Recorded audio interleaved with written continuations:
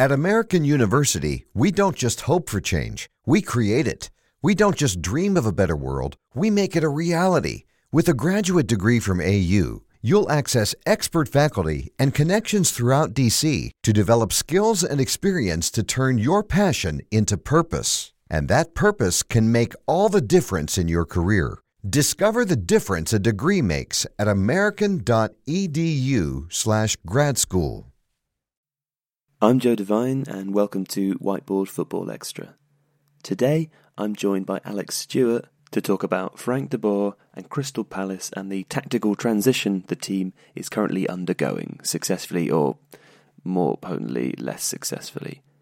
Also, a quick note to say that if you can please rate us on iTunes, leave a comment, leave a review. That's all really useful, or SoundCloud as well on YouTube. If you can comment on that, it really helps us. It pushes us up a little bit higher in search functions, so other people can find the podcast as well. We really appreciate that. So if you're enjoying listening and downloading, if you can take a couple of minutes to do that, that'd be fantastic. Thanks very much for downloading the podcast. I hope you enjoy it, and we'll see you again next week.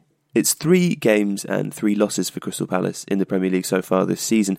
The team did manage a win against Ipswich Town in the EFL Cup, but are only just above West Ham in the league table heading into international break. That's also on goal difference, that's not on points. Both teams have lost all their games so far.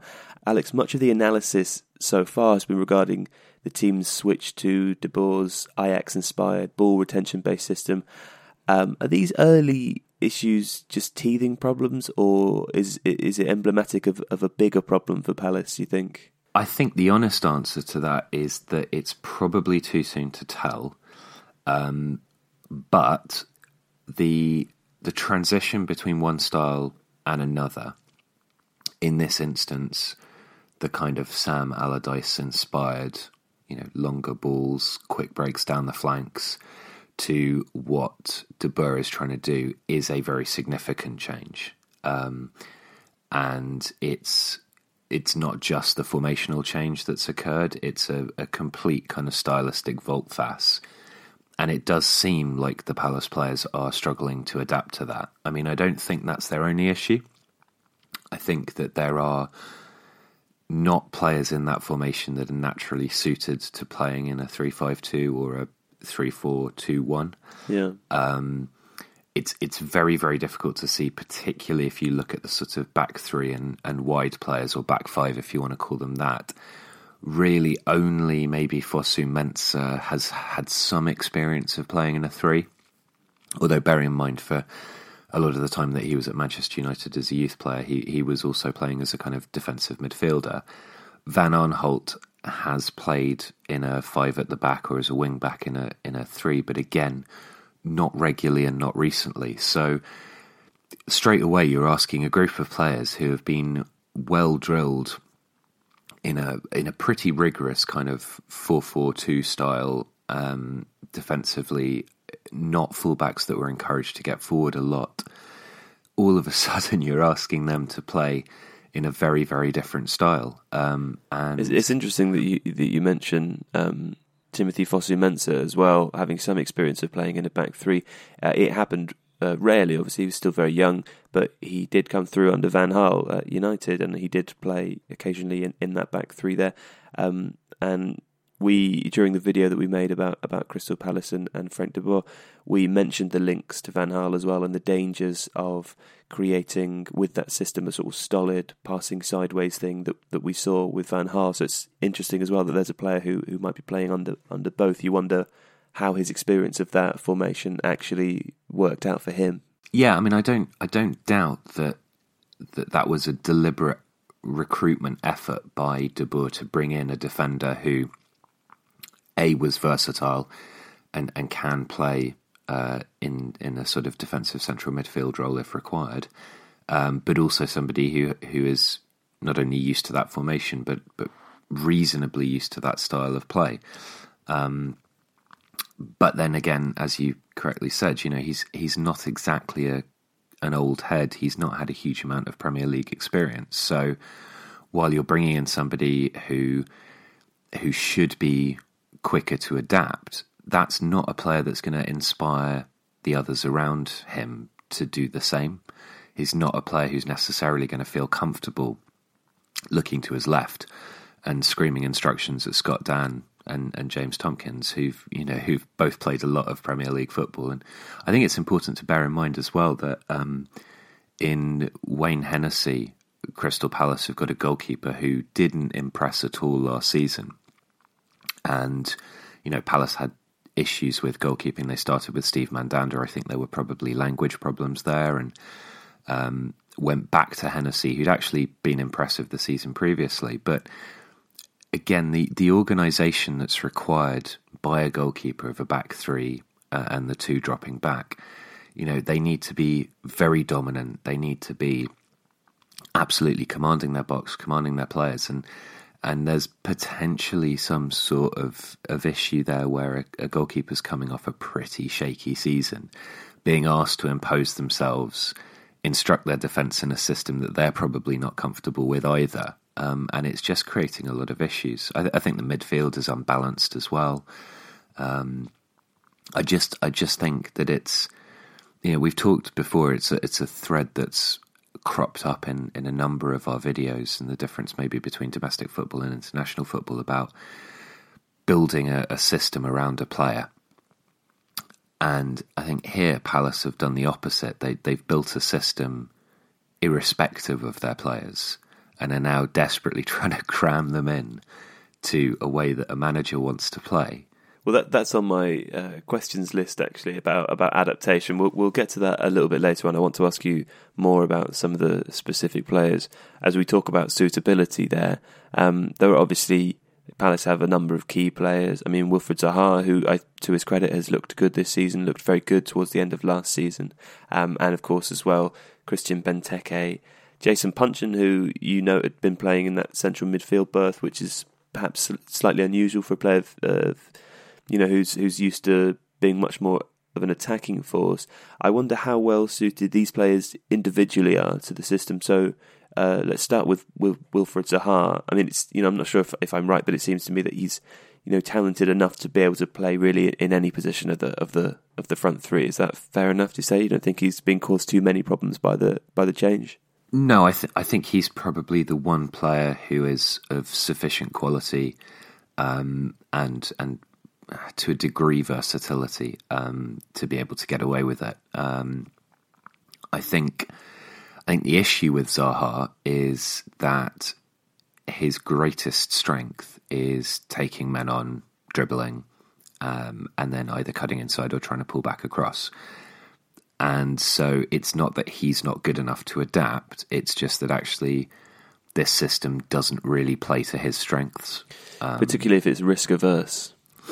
Exactly. And Zaha is a hugely exciting attacking talent. And to be fair to Palace under Allardyce, when they had, Zaha and usually Townsend on either flank of a sort of 4-2-3-1, they went for it. They did. They weren't always successful in their execution. And, both players, both Zaha and Townsend, are capable of wasting possession quite a lot.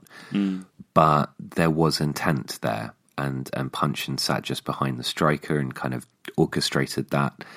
And now, when you have this risk-averse system that doesn't encourage the two players that sit behind the striker to get quite so wide, in case there's a kind of congestion with the overlapping wing backs, that they're expected to cut inside quite a lot as well, then it seems to me that you're maybe taking... I mean, I think it's probably fair to say that Zaha is Palace's best player, maybe Benteke.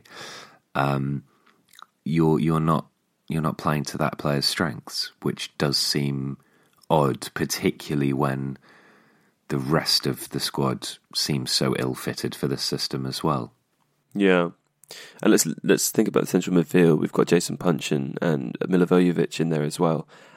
We mentioned that a little bit in the video. What are the keys to a central midfield two here in a system where the team are playing five at the back or three at the back? Those two, I mean, I suppose, as we say, Townsend and Zaha will be encouraged to cut in, but naturally they probably both are wingers. So what are the key tenets of the role for Puncheon and Milivojevic in there? Well, I think one of those, which is probably why Puncheon is a bad fit for it, is positional discipline. I mean, if you look at how Chelsea executed this last season, you would rarely see either of that central midfield axis getting particularly far forward. Occasionally, Kante would go up. But essentially, you are sitting there partly to screen the back three, partly because the wing-backs are encouraged to get forward. And what you don't want to do is create a position where there are suddenly huge amounts of space on either flank just ahead of where the wide centre-backs are. So those midfielders need to be in a position where they can either hold where they are or they can drop back almost diagonally across to cover into the full-back spaces. And they also need to be able to screen and tackle in that central area. I mean, they were outclassed by Leroy Fer and Sam Clucas in the recent Swansea game. Sam Clucas is a really good signing by Swansea, I'd point out. But Puncheon is not that kind of central midfielder. Puncheon is creative. He's good at getting into the box and feeding off knockdowns. And he's not. He's quite exactly squirrely. I've always found Jason Puncheon to be quite squirrely in that he emerges from congested situations somehow with the ball. Yes, yeah, but not always looking, like he's done it with the elegance of Hazard. Do you know what I mean? I think that's fair. Yes, and I think he's regarded with a degree of affection by all the clubs that he's played for, including Southampton. But he's not going to sit back and either like a Nemanja Matic or to a lesser degree a Cesc Fabregas kind of ping passes from deep. He's not going to shuttle backwards and forwards like N'Golo Kante screening and putting in tackles. And I think Milivojevic is a good player, actually. And I think he looked really quite solid in a midfield two under Allardyce. And I note that they went for MacArthur in this game. Again, MacArthur is kind of more workmanlike.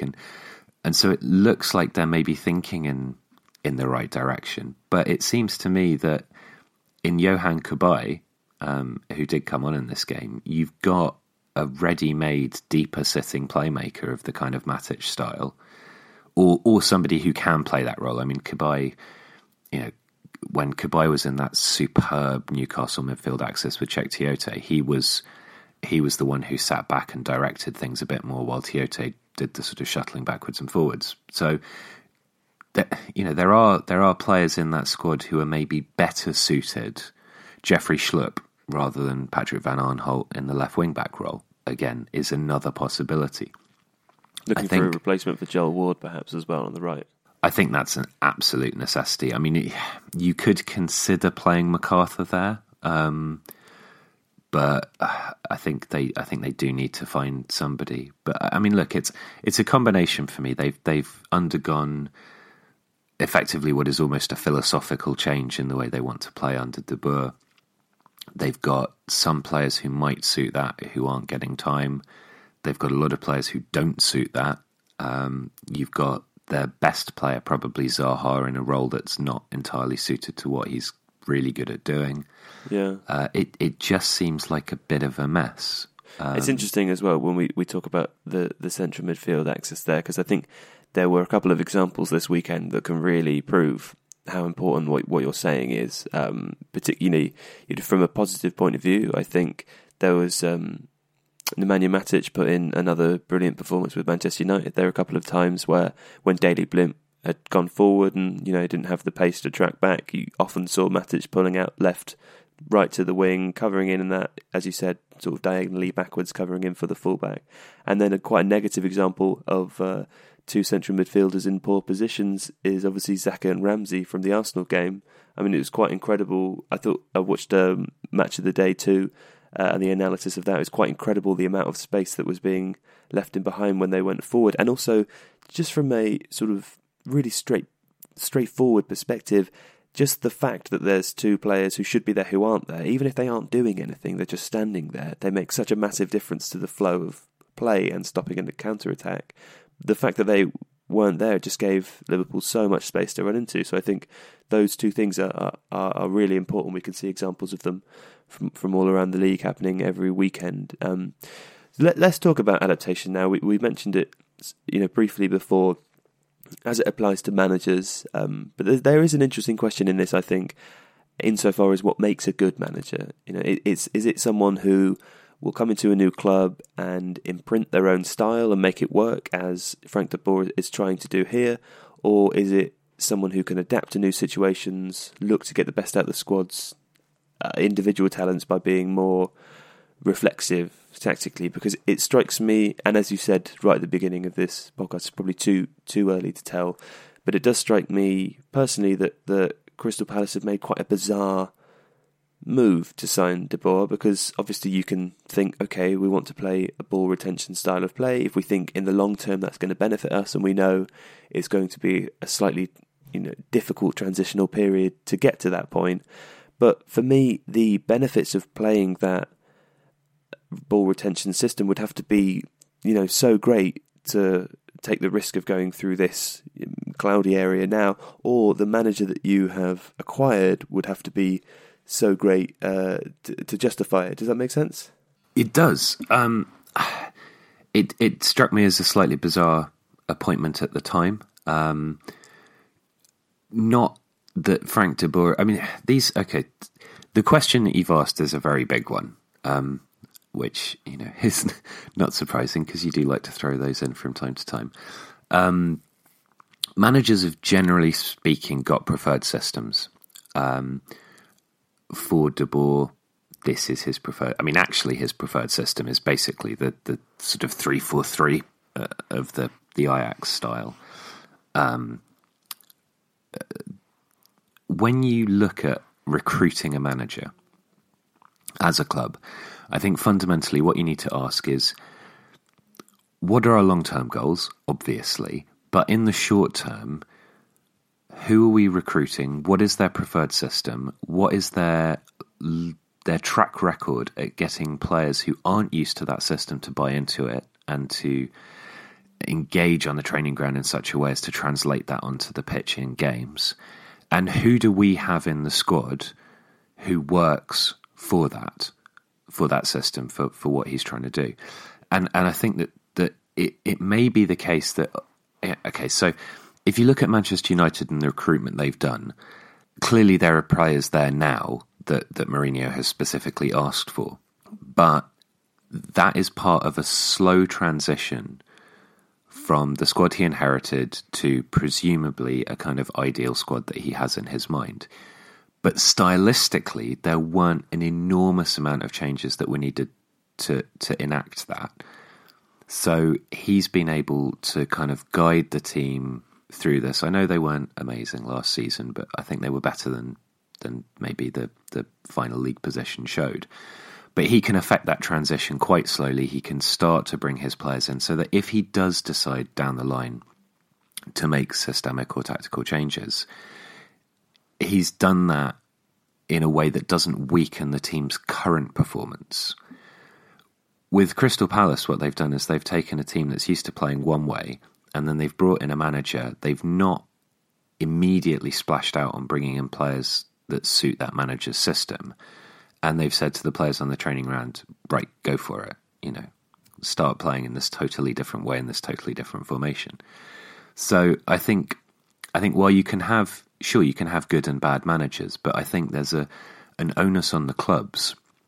I'd love to know what the thinking behind De Boer's recruitment was. Is it simply presumably you can only assume it must be a long-term plan? I cannot see what other benefit there would be in recruiting him. He's a big name. He's managed in Serie A, albeit quite unsuccessfully. He's won titles, and Palace have been stuck in a bit of a managerial rut of late.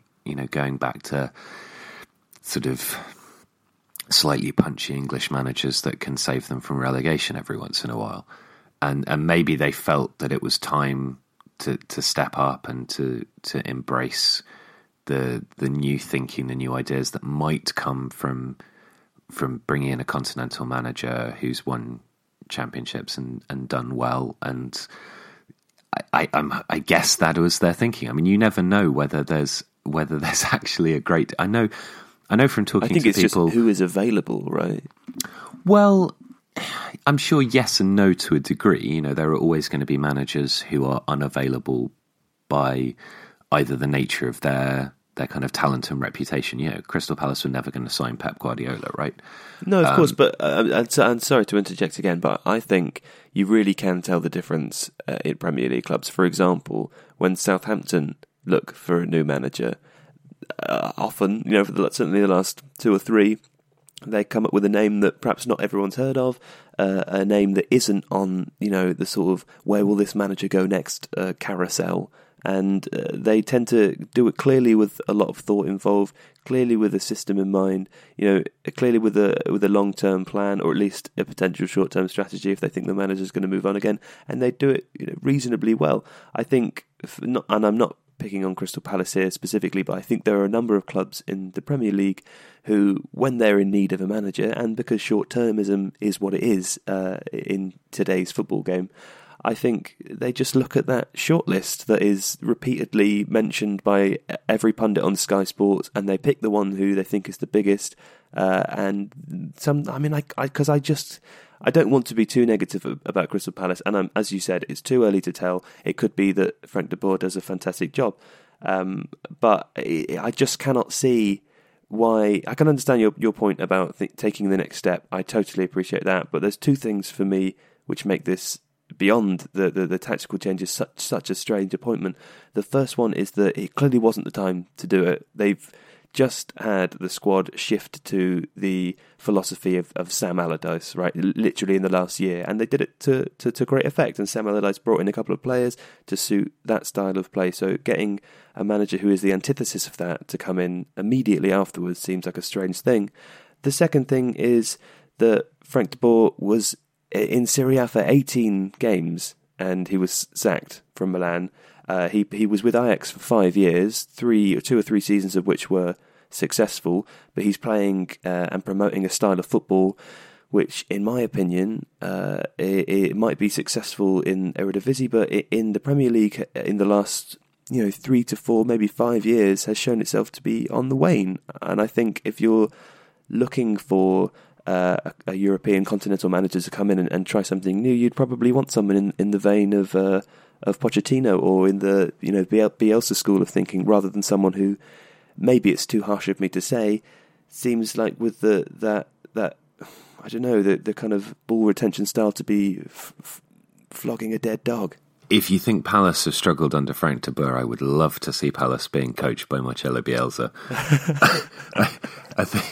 I think people would. I'm not saying it would. They would spontaneously combust. Can you imagine Andros Townsend trying to? I mean, it's.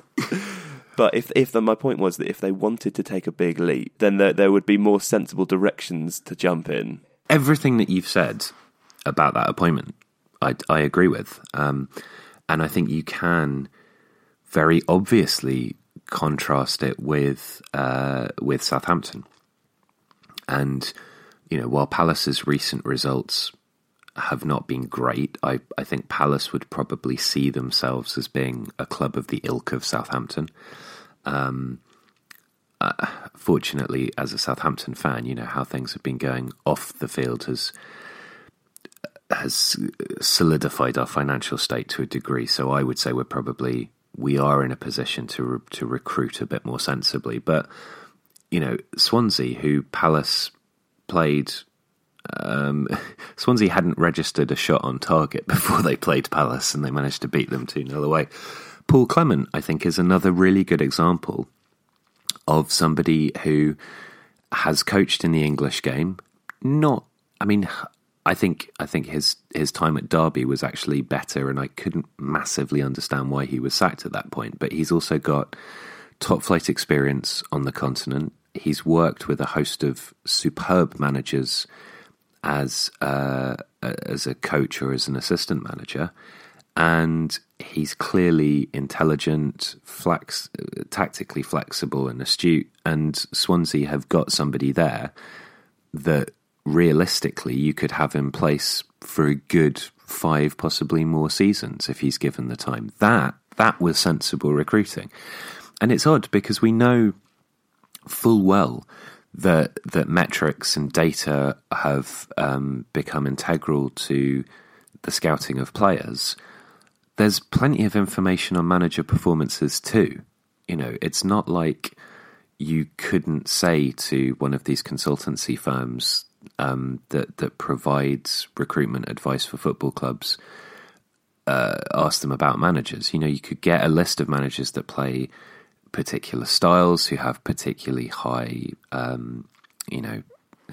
ball retention or particularly good penetration or passes per defensive action, whatever metric you want to talk about, because you're just looking at team stats.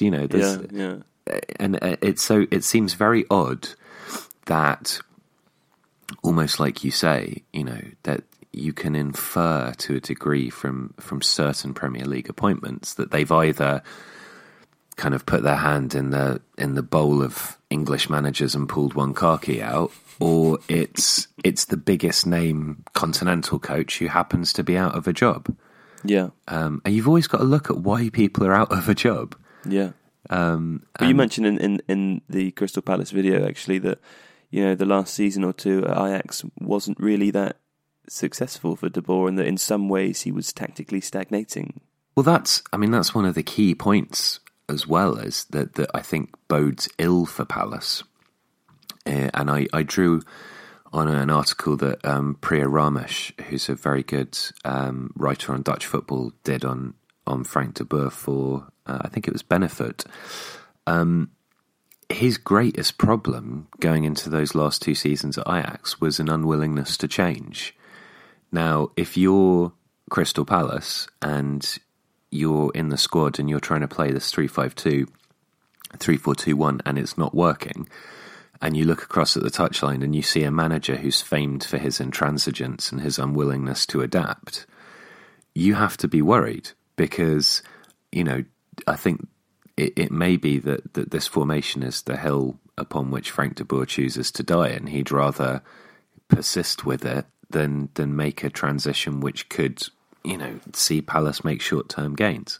That is another issue with management, which is that some coaches become so wedded to a philosophy that they would rather persist with that philosophy in the face of clear evidence that it's not working, rather than potentially listen to players. Footballers are not stupid, at least when it comes to football, and I'm sure some aren't stupid generally. If they are playing week in, week out with the same group of players, and they know what their strengths are, they know what worked last season, they know that the style of Allardyce worked last season, there are going to be players in that dressing room who may even be saying to De Boer, we have to change this, because this is disastrous.